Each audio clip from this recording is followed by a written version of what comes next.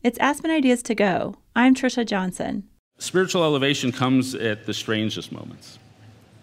And it came for me about 10 years ago. I had one of those moments. New York Times columnist David Brooks remembers coming home from work in Maryland and seeing his kids playing outside. So I pull into the driveway and I see this tableau, all parents have seen it, of just perfect family happiness.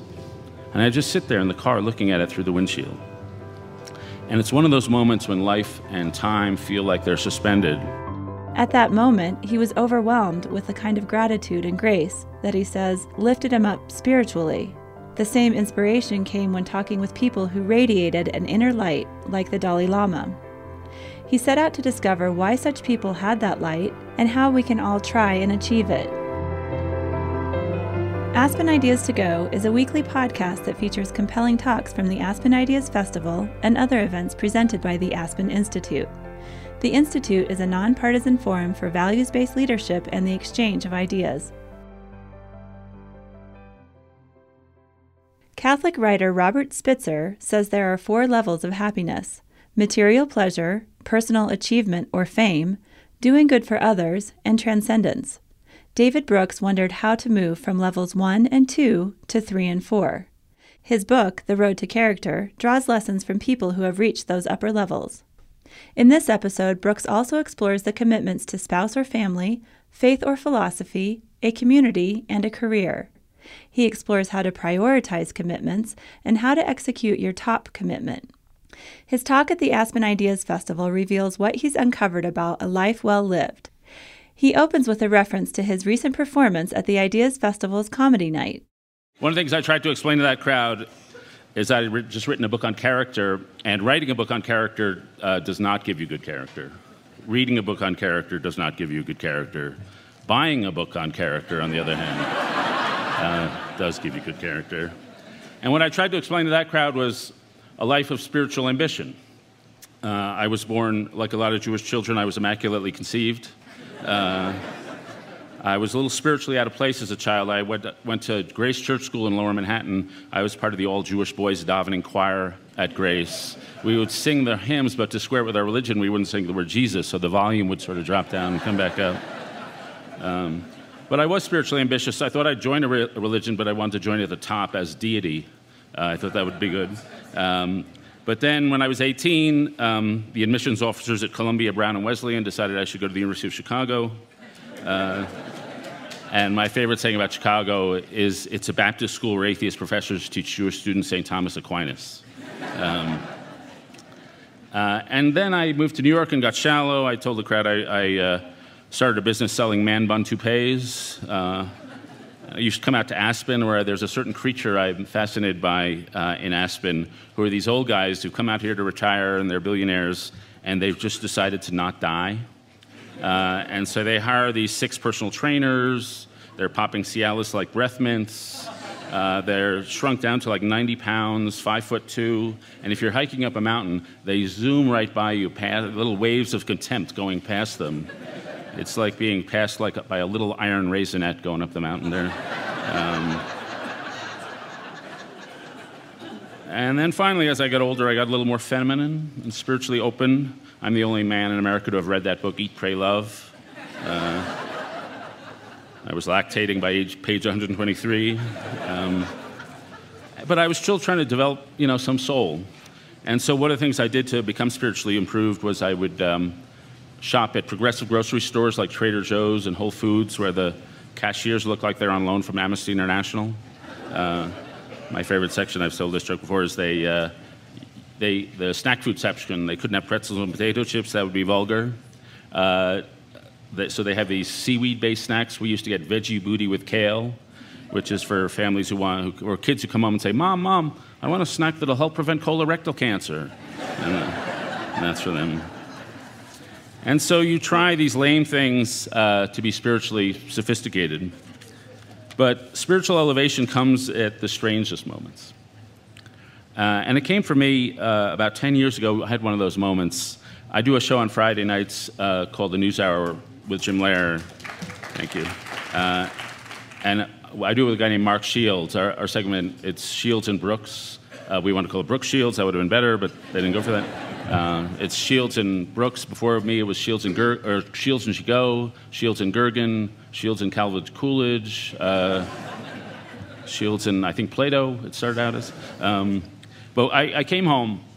It was about 10 years ago, and I was living in Bethesda, Maryland, and it was about 7:30 at night, and I drive into my driveway, which sort of wrapped around the house, and my 3 kids, who were then like 12, 9, and 4, were in the backyard, and they had one of these supermarket balls. And they were kicking it up in the air, this plastic ball, and they were chasing across the yard to get to the ball, and they were tumbling all over each other, and they were laughing, and they were giggling, and just putting a pile of kids on top of a ball. So I pull into the driveway, and I see this tableau, all parents have seen it, of just perfect family happiness. And I just sit there in the car looking at it through the windshield. And it's one of those moments when life and time feel like they're suspended. And I had a feeling of being overwhelmed with gratitude. Reality sort of spills outside its boundaries. You've experienced a joy that's greater than anything you ever feel at work. And you're sort of alerted to a higher joy, and you want to be worthy of such moments. And that's a moment where gratitude and really grace, unmerited love, lifts you up and inspires you to try to be higher. I get those moments sometimes with those kinds of experiences, and sometimes I get it when I meet somebody who radiates an inner light. You meet these people about every 30 days or so, or maybe more often if you're lucky, where they just radiate an inner light. I was saying the other day that one of the people I met at a Washington function of all places was the Dalai Lama, and he just radiates that light. He's the sort of person who laughs for no apparent reason, and so he starts laughing, and then I'm sitting next to him, and I want to be polite, so I start laughing. Then he laughs, and I laugh, and like I feel I should insert a joke just to justify the laughter. And the one thing I said was that I was nervous, so he has a little canvas Dalai Lama bag. So I said, "You got any candy in your bag?" And so he starts pulling out what's in the bag, and it's everything you get in the first-class cabin of an international flight. It's like the earplugs, the eye patch, little razor, Toblerone bar.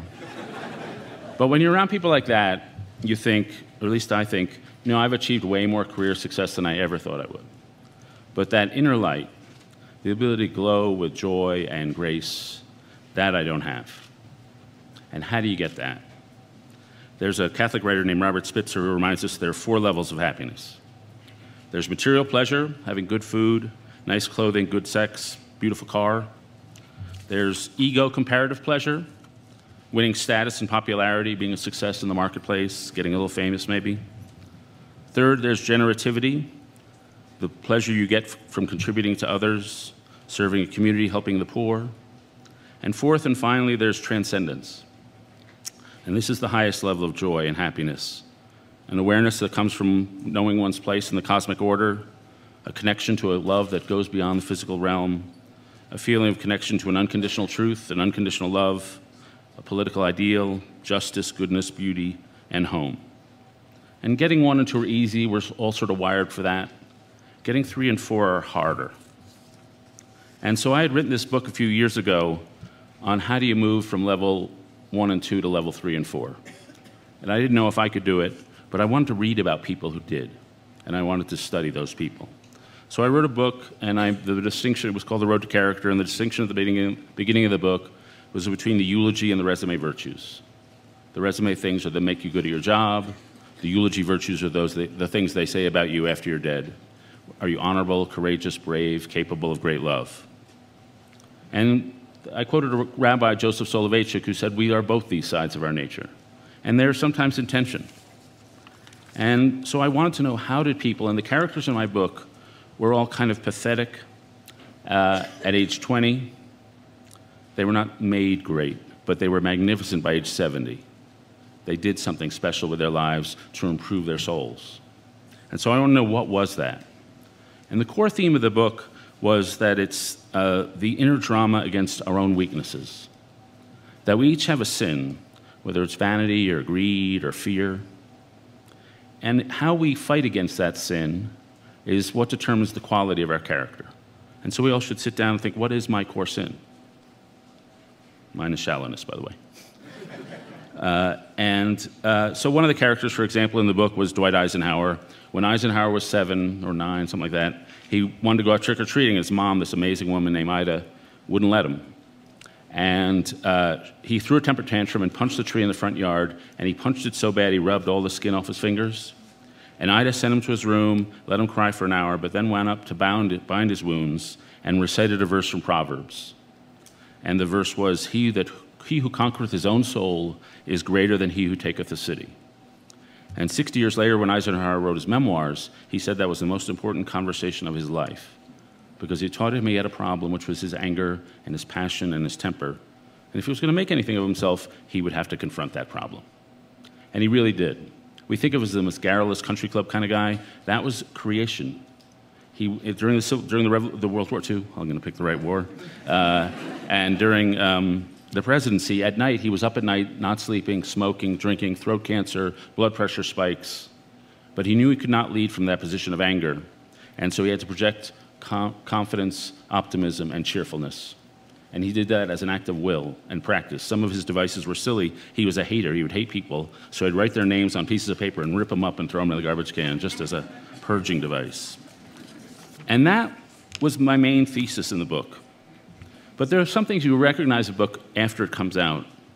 And one of the things I recognized about my characters is they all had amazing mothers. And I didn't realize when I was writing the book, their dads were but the moms were amazing. And I came across a study just a couple of weeks ago of soldiers in World War II. And the soldiers, all these guys got drafted in the Army in World War II, but some of them rose and were promoted up to major. Some stayed at low ranks or private or something. So what factor determined or correlated with getting promoted? Was it IQ? No correlation. Was it social status? No correlation. Was it physical courage? No correlation. The number one correlation between getting promoted was love of mother. The guys with amazing relationships with their moms had received vast bucketfuls of love and were able to offer that love to their men. And they became good officers. And so that was one thing I realized about my characters. They all had amazing moms, and they were infused with love.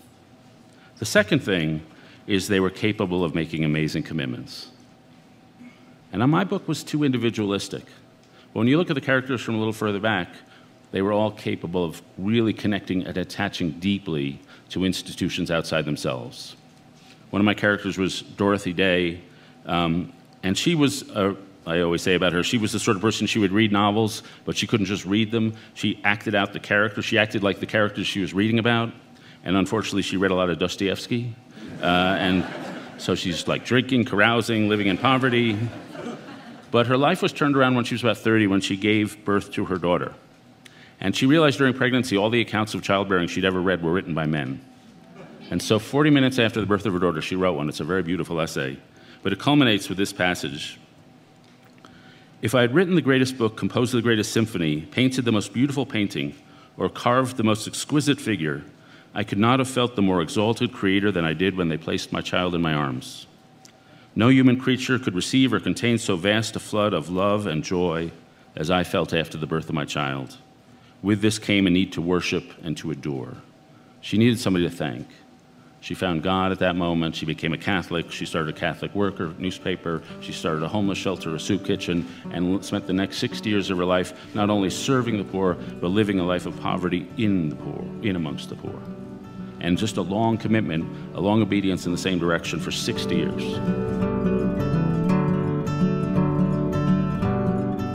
You're listening to Aspen Ideas to Go. I'm Trisha Johnson. On the show today, New York Times columnist David Brooks. He's on stage at the Ideas Festival speaking about a life well lived.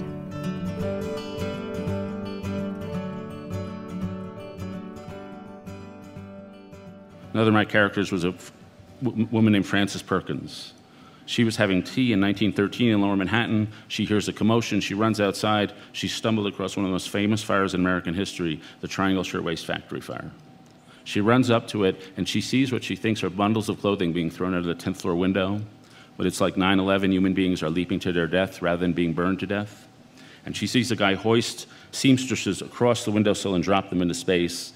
He does a first, a second, a third. A fourth is his girlfriend who he kisses and drops her, and then he goes. And that was what you might call her call within a call. She was already sort of a do-gooder, an activist, but that moment purified her ambition to do good. And she would work with anybody, compromise with anybody. She had a fierce ambition to serve the cause of worker safety and spent the next 50 years of her life serving that cause, culminating as Secretary of Labor under Franklin Roosevelt, the first woman in the cabinet. And so the people that I was writing about, they were not only combating something in themselves, they were committing and making a covenant to people around them, the kind of covenant that Ruth made to Naomi in the Bible. Where you go, I will go. Where you lodge, I will lodge. Your people shall be my people, and your God, my God. Where you die, I will die, and there I will be buried. And so our inner natures are formed by our outer promises. And when you think about it, life is just a forum for promise making. There are obvious promises we make. At a marriage ceremony, we promise to love and serve our spouse. But there are silent promises that pervade life. Even me standing up here, I'm making a promise to you that I'm going to do my best to give you an interesting talk. When you go to a dinner party, you're making a promise to be civil, kind, and attentive to your host. We are constantly making promises to each other. And it's our promises that define us. Hannah Arendt wrote, "Without being bound to the fulfillment of our promises, we would never be able to keep our identities. We would be condemned to wander helplessly and without direction in the darkness of each person's lonely heart, caught in its contradictions and equivocalities." So since the book came out, I've been thinking a lot about promises and commitments. What is a commitment? Well, it is a form of promising, but it's a little more. Making a commitment means falling in love with something and then building a structure of behavior around it for those moments when love falters. Because our commitments really stretch long into time. And it's not always fun to keep a commitment, but you keep it because you've built a structure of behavior around it. And I came to the conclusion that to live a fulfilled life, we make 4 big commitments. To a spouse and a family, to a vocation, to a philosophy or faith, and to a community. Now, only one of these commitments comes with a big ceremony at the beginning, the marriage. But in some sense, we are making a commitment and having a ceremony in honor of all those commitments. We happen to live in a community that makes commitment making hard. We live in a society filled with decommitment devices, the internet, our watches, our phones. How do you make a lifelong commitment if you can't keep your attention for more than 30 seconds on one thing? We have a culture, and I teach in college, we have a culture of FOMO, fear of missing out. If you commit to one thing, you'll miss all the other goodies down the road. We have a culture of fear. I know a lot of people who are paralyzed by indecision because they're afraid of making the wrong commitment. We have a culture of autonomy, that we should be self-contained creatures true to our inner selves. And we also have a false definition of freedom. We think freedom is keeping options open, living in a life that's unencumbered and preserving room for future choices. But to me, I found in my life, that's a recipe for befrazzlement, a state of being harried, multitasking distraction that a lot of us live in a lot of the time. And one of the things I've really thought in the last few weeks is that if you spend your years keeping your options open, you'll lead an impotent, fragmented life. You'll wander about in the indeterminacy of your own passing feelings and changeable heart. Life will just be a series of temporary moments, not an accumulating, building flow of accomplishments. You'll never be all in for anyone or any path because your eyes will always be wandering over to some other possibility. You'll lay waste to your powers, scattering them in all directions. And the effect of having a lot of people like that, we have a fragmented and isolated society. When many people live a life where arm's length to their commitments, we have loneliness and public fragmentation, polarization in our politics. You contribute to social isolation that we see around us, which leads to rising suicide, addiction rates, rising mental illness, greater inequality, falling social trust, strained family bonds, and a loss of national cohesion. So when you think about it, to make commitments in this culture, you have to buck the surrounding culture. You have to be a little countercultural. And you have to go after the higher freedom that comes when you've chained yourself to a political cause or a cultural cause or a group of people or a philosophy or faith. It's our restraints that liberate us for a higher freedom. You have to chain yourself to years of piano practice if you want to have the freedom to really play well. As the pastor Tim Keller puts it, Freedom is not so much the absence of restrictions as finding the right ones. And so I've spent a lot of time thinking about commitment making. How does it happen? How do you make commitments? And when you make a commitment, whether it's to a philosophy, to a faith, going to med school, joining the Marine Corps, entering nursing school, it's super hard because you're binding yourself for years into the future. And you've got to know what you really love, which is a very difficult thing to know. And not only that, you've got to know what your future self is going to love. Philosophers have a concept they call the vampire problem. So suppose somebody came to you and said, would you like to be a vampire for the rest of your life? You could fly around at night, you could live forever, you'd have all these magical powers, be cool. Well, you might think maybe, but the problem is you as your human self don't know what it'll feel like to be a vampire self. The act of making that decision is going to change who you are. And so we have a lot of decisions we make in life that are vampire decisions. For example, having kids. Having kids will change who you are. So the decision to have kids, you're as your private, your single parent, childless self, trying to imagine who will I be as a parent. You have no way of knowing. Joining the military will change who you are. Getting married will change who you are. You have to take all these blind leaps of faith. And you can't think through that problem because you have no actual information about what the future is going to hold for you. So how do you make that kind of commitment? Well, there are two big motivators that help people make commitments. One of them is love. You just fall in love with something, whether it's an academic discipline or a person or a God. Now, the first thing love does is humbles us. It reminds us we're not even in control of ourselves. You can't control your own thinking when you're in love. When you look across the crowd, you think you see your beloved there, sitting there. The second thing love does is it plows open hard ground. It opens up the crust of our lives that we've used to cover over ourselves, exposing soft flesh below.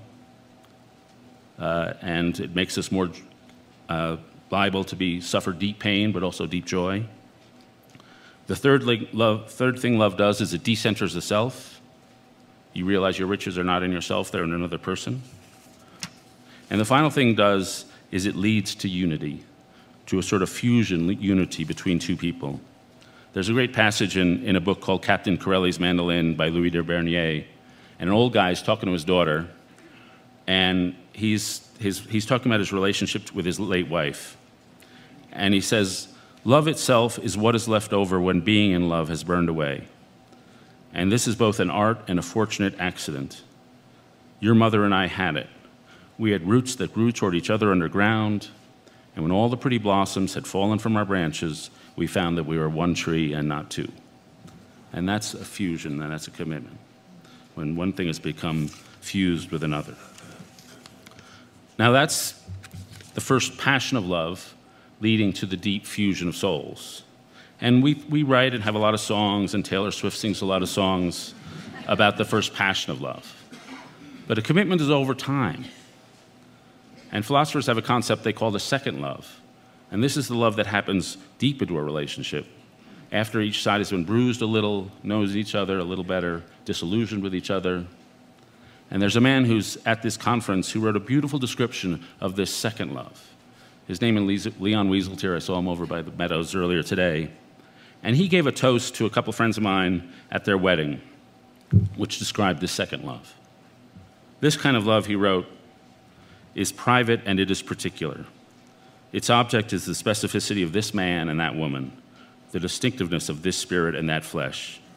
This love prefers deep to wide and here to there, the grasp to the reach.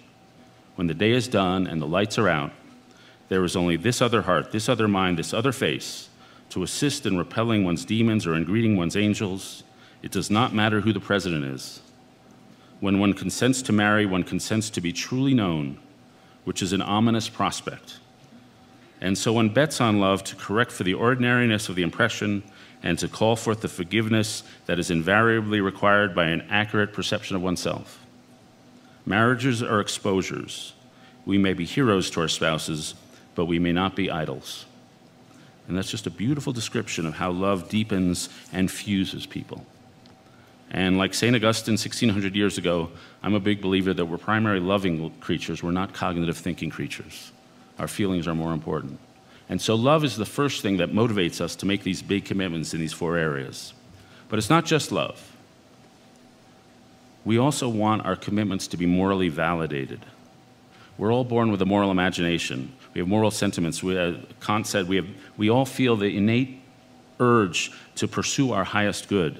We want to feel our life has some meaning and yearning. It's weird in our language, we don't really have a word for this. Moral ambition, moral imagination, moral yearning. The Greeks had a word for it, which was eros, but we've screwed up that word, so now it refers to sex. And so different writers have tried different words to suggest that moral hunger that we feel, to have a life of meaning and purpose and be good people. Dorothy Day, who I mentioned before, called it loneliness, a longing for God or goodness or holiness. C.S. Lewis called it joy. Joy was not the completion of desire, but the highest possible form of desire. And so we burn with sort of a spiritual hunger, and if we don't feel it, we end up dry, unsatisfied, twisted, and self-loathing. And the image that has come into my head about that moral yearning is that it's not there all the time. And so it's like there's a part of our souls that's like a reclusive leopard. And this is the part that doesn't care about money or status or Facebook likes or everyday things. And the leopard is the part that inside us that yearns for transcendence, that some feeling of connection to unconditional love, some feeling connected to justice. And for long periods of our lives, especially young and in our 20s when we're working and trying to build a career, the leopard is high in the forest mountains. You might get a glimpse of him out of the corner of your eye, just off in the distance, trailing you through the tree trunks. And there are spare moments when you vaguely or even urgently feel his presence. This can happen agonizingly during one of those long, sleepless, maybe guilt-ridden nights, when your thoughts come, as a great poet named Christian Wyman put it, like a drawer full of knives. Or the leopards can visit like it did me that in my backyard during one of those fantastic moments with friends and family, when you look out at laughing faces of the people you love and you're overwhelmed by gratitude. And then, too, you feel a spiritual uplift. The leopard can come during moments of suffering when you're forced to peer into the deepest cavities of yourself, and you want to know how that's connected, the moments of suffering, to some longer story of redemption. And then there are moments, and a lot of us are middle-aged or beyond, which I think are inevitable in every life, but maybe more toward middle or older age, when the leopard comes out of the hills and he just sits there in the middle of your doorframe, and he stares at you inescapably eye-to-eye, face-to-face, implacable and unmoving, and demands some justification. What's your purpose here? Why were you sent here? What's your mission? And at those moments, there are no excuses. Everybody has to let down the mask. And you have to think, am I really serving my highest good? I think we all face those moments sooner or later. And those who have no answers, or have given the question no thought, die knowing that and trying to suppress that knowledge in some awful way. But most of us try to do our best. And the weird thing about fulfilling the leopard's hunger, trying to be our best selves, is you've got to break out of the normal logic of life. Normally, when you buy a car, you buy a couch, you buy some food, you have a normal self-interested utilitarian logic. You know, is this in my best self-interest? Do the benefits exceed the cost? Is this best for me? Does this work? Does it meet my needs? But when you're making a commitment to something, whether it's a spouse or a religion or a cause, those questions are the worst questions you can ask. Imagine going into a marriage and asking the question, what's best for me? If both sides are asking that, don't bet on the marriage. Imagining finding a faith and saying, does this serve my needs? That's not a faith, that's just opportunism. Imagining serving a cause like the civil rights cause and saying, is this working for me? Nobody marches across the Selma Bridge if it's working for them, because there are a lot of moments when it's not working for you. So you have to adopt a different lens, a moral lens, which is beyond rationality, which takes you beyond utilitarian thinking when you have to just throw it all in. People who adopt a moral lens are looking for ways to forget themselves, surrender themselves, throw themselves into something without counting the cost. They understand, if only by instinct, that their true joy is found on the distant side of unselfishness and not on this side. People who use a moral lens don't ask, what do I want from life? They ask, what is life asking of me? Frances Perkins was not saying, what's my passion, when she was standing on a street corner. there was this problem 10 floors above her, and that became her life mission. And people who see through a moral lens have a different view of marriage. They don't ask, is this person right for me? They ask, can I love her in a way that brings out her loveliness? Can we take our private passion and direct it outward? Can I go through every day assuming that my own selfishness is the core problem in our relationship? We have a tendency when we're in relationships to think the other person's selfishness is actually the core problem, but ours is the only one we can control. And so I think people stick with their commitments both because they're just in love, which is fun, and they have some yearning, a yearning to be a good person, and they'll do amazing things driven by these two motivations. But a commitment isn't just motivation. A commitment is also discipline, because we're doing our commitments over a long period of time when a lot of the moments are not magical. There are a lot of teachers I know who go through years where they're putting more into their profession than they're getting out of it. But they can't quit because they are teachers. That's their identity. And so it's sort of like ordered energy. And so then I began thinking, what disciplines a commitment? It's not just gushy love or your vague yearning. It's tough and realistic. And I think the first thing that disciplines a commitment is truth, the ability to see truth. And that seems like an obvious thing we can all look at and see, but not everybody actually sees the world clearly. I cover politics, and people don't see the world clearly. John Ruskin, a Victorian art critic, wrote, "The more I think of it, the more I find this conclusion more impressed upon me, that the greatest thing a human soul ever does is to see something and tell what it saw in a plain way. Hundreds of people can talk for one who can think, but thousands can think for one who can see." And that ability to see clearly is a very hard skill to learn. I think we learn it formally in our educational institutions by a scientific method, mathematical method, or sometimes just reading great writers who have the ability to see. One of my favorite writers is Leo Tolstoy, and my favorite book is Anna Karenina. And there's a scene in that novel where he describes this girl, Kitty, going to a ball. And Kitty is like 17, and Tolstoy, who was like a middle-aged guy, somehow describes what it feels like for a young woman when her hair looks perfect. She puts on a dress and it just fits perfectly. She puts on a velvet choker and it fits perfectly. So he describes what it's like to just have it all going on. And then she goes to the ball, and she's the belle of the ball. And everybody's asking her to dance, and all eyes are upon her, and she's being whirled around, and she sees the guy she wants to marry, a guy named Vronsky. And she thinks he's going to ask her to the final dance and propose during that dance. And she's being whirled around by somebody else, and she sees Vronsky, and he's got this look of rapturous love on his face. And she whirls around some more, and she sees Vronsky with that look of rapturous love, but he's not looking at her, he's looking at Anna Karenina.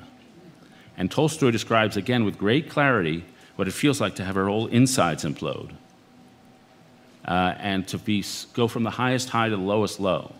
And he describes it all with crystalline purity. And he describes Vronsky, by the way, looking at Anna Karenina, a married woman, thinking, I can't help myself. This is going to kill me. I can't stop myself. I love her. And he does, of course.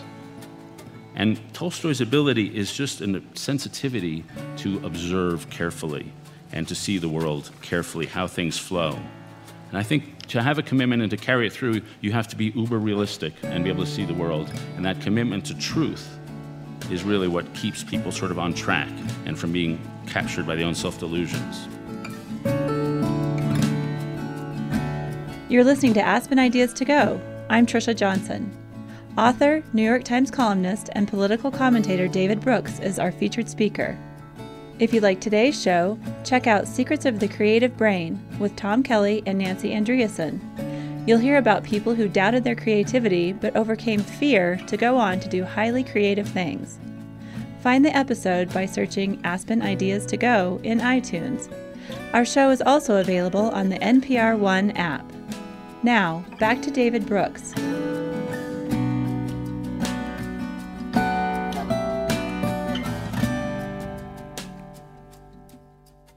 The second thing I think a commitment is disciplined is by craft. We all have certain professions which all have sort of institutional disciplines imposed upon us.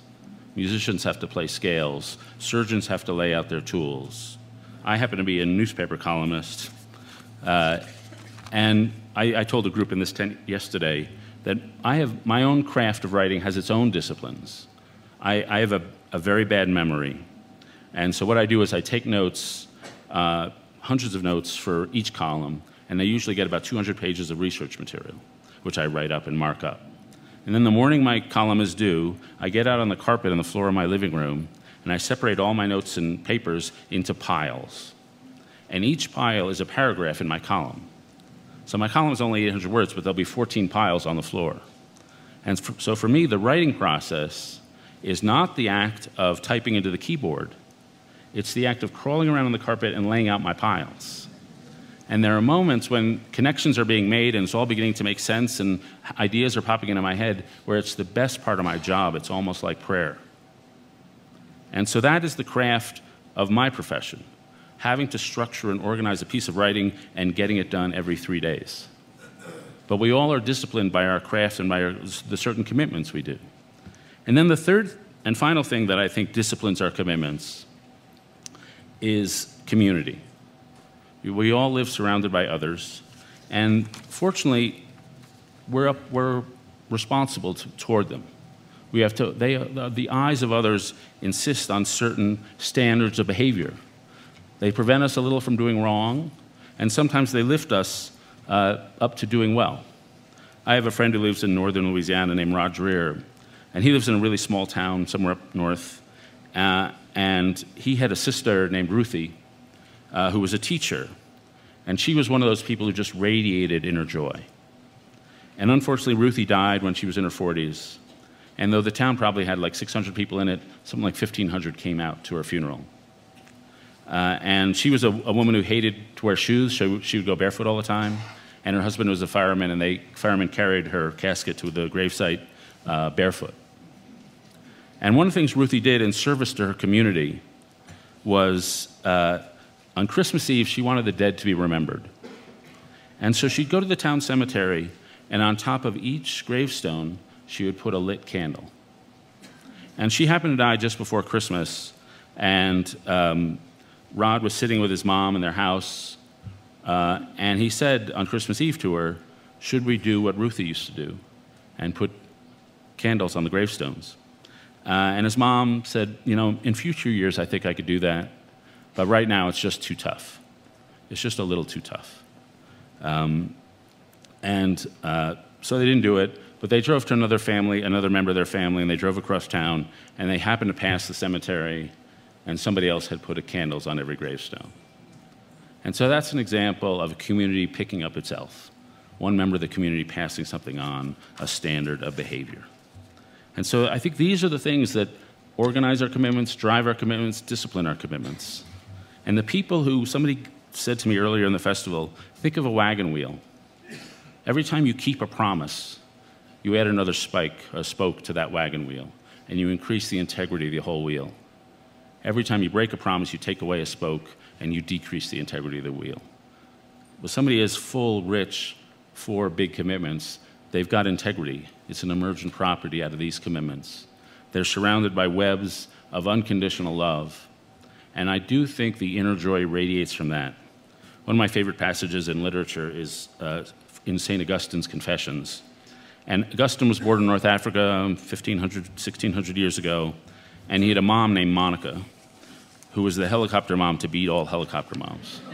And so she was telling Augustine who to befriend, who not to befriend, who to marry, who not to marry, who to think, what not to think. And they had intense conflict.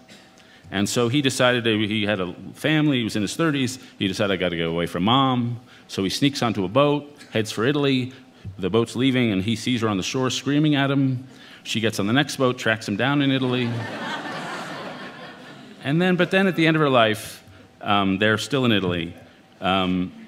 She says to him, I think she's 59, she says to him, I've been on you all your life, but I really only wanted you to be a certain sort of man and a certain sort of Christian.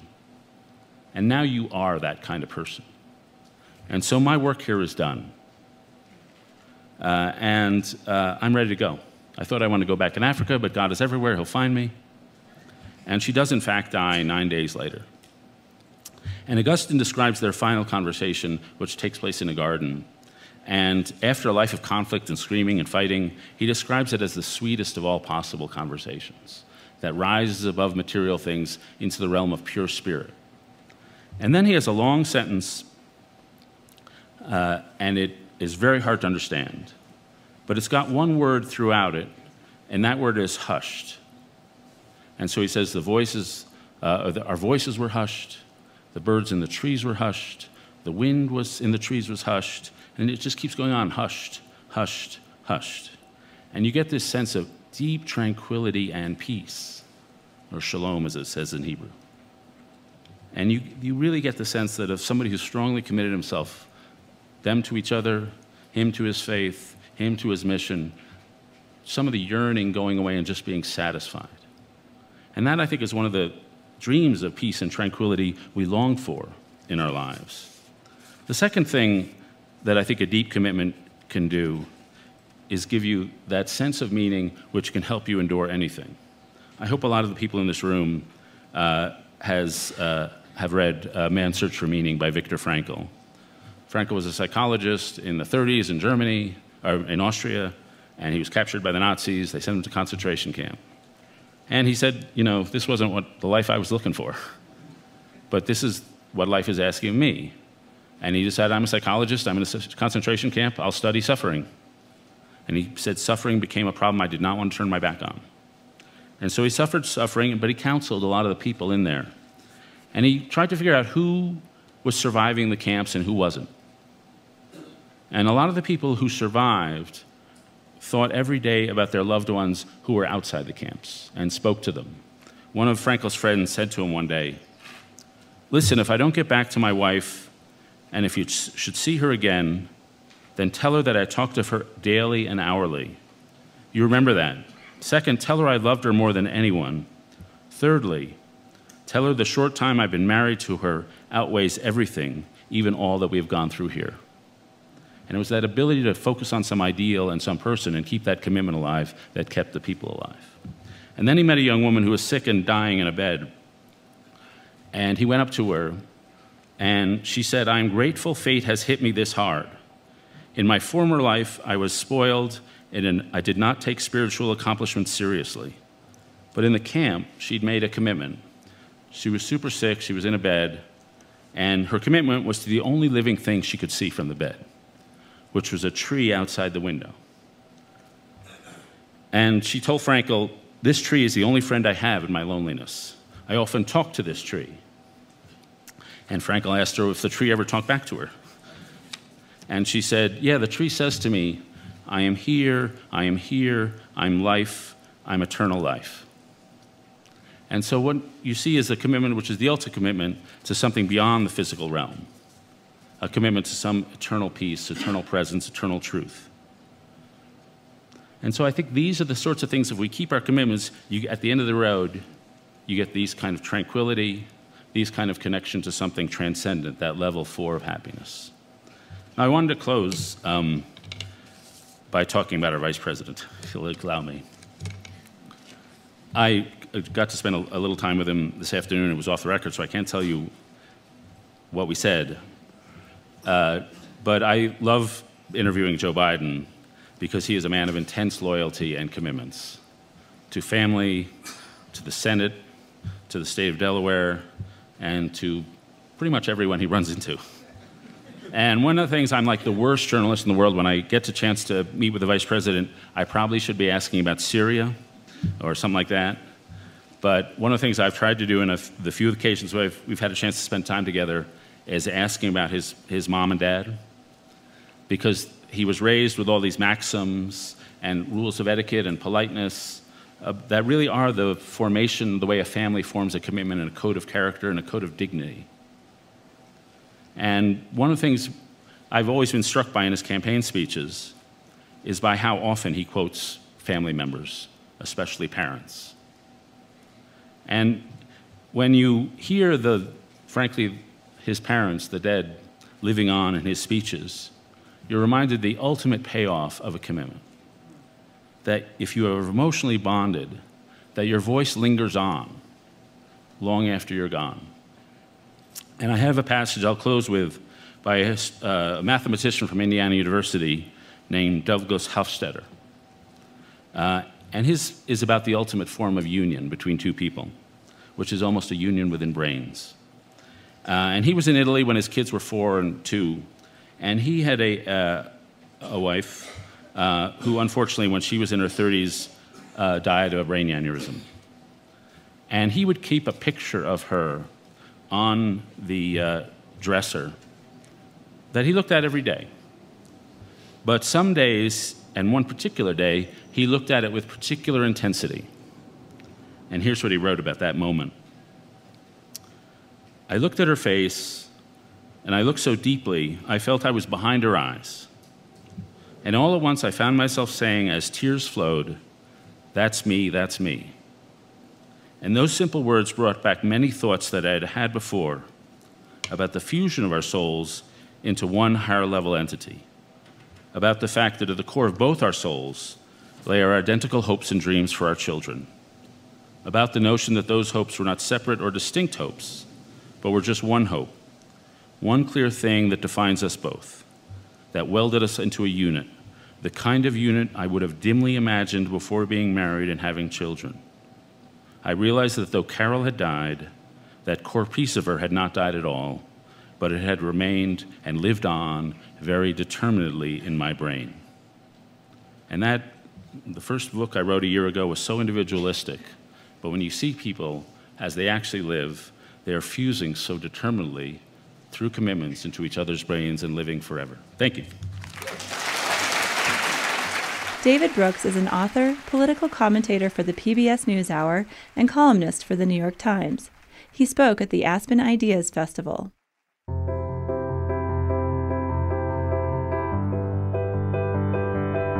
Make sure to subscribe to Aspen Ideas to Go on iTunes or your favorite podcast app. Follow the Aspen Ideas Festival year-round on Twitter and Facebook at Aspen Ideas. Today's show was produced by Marcy Krivonen and me and recorded by our team at the Aspen Institute. I'm Trisha Johnson, editorial director of our public programs. Thanks for joining me.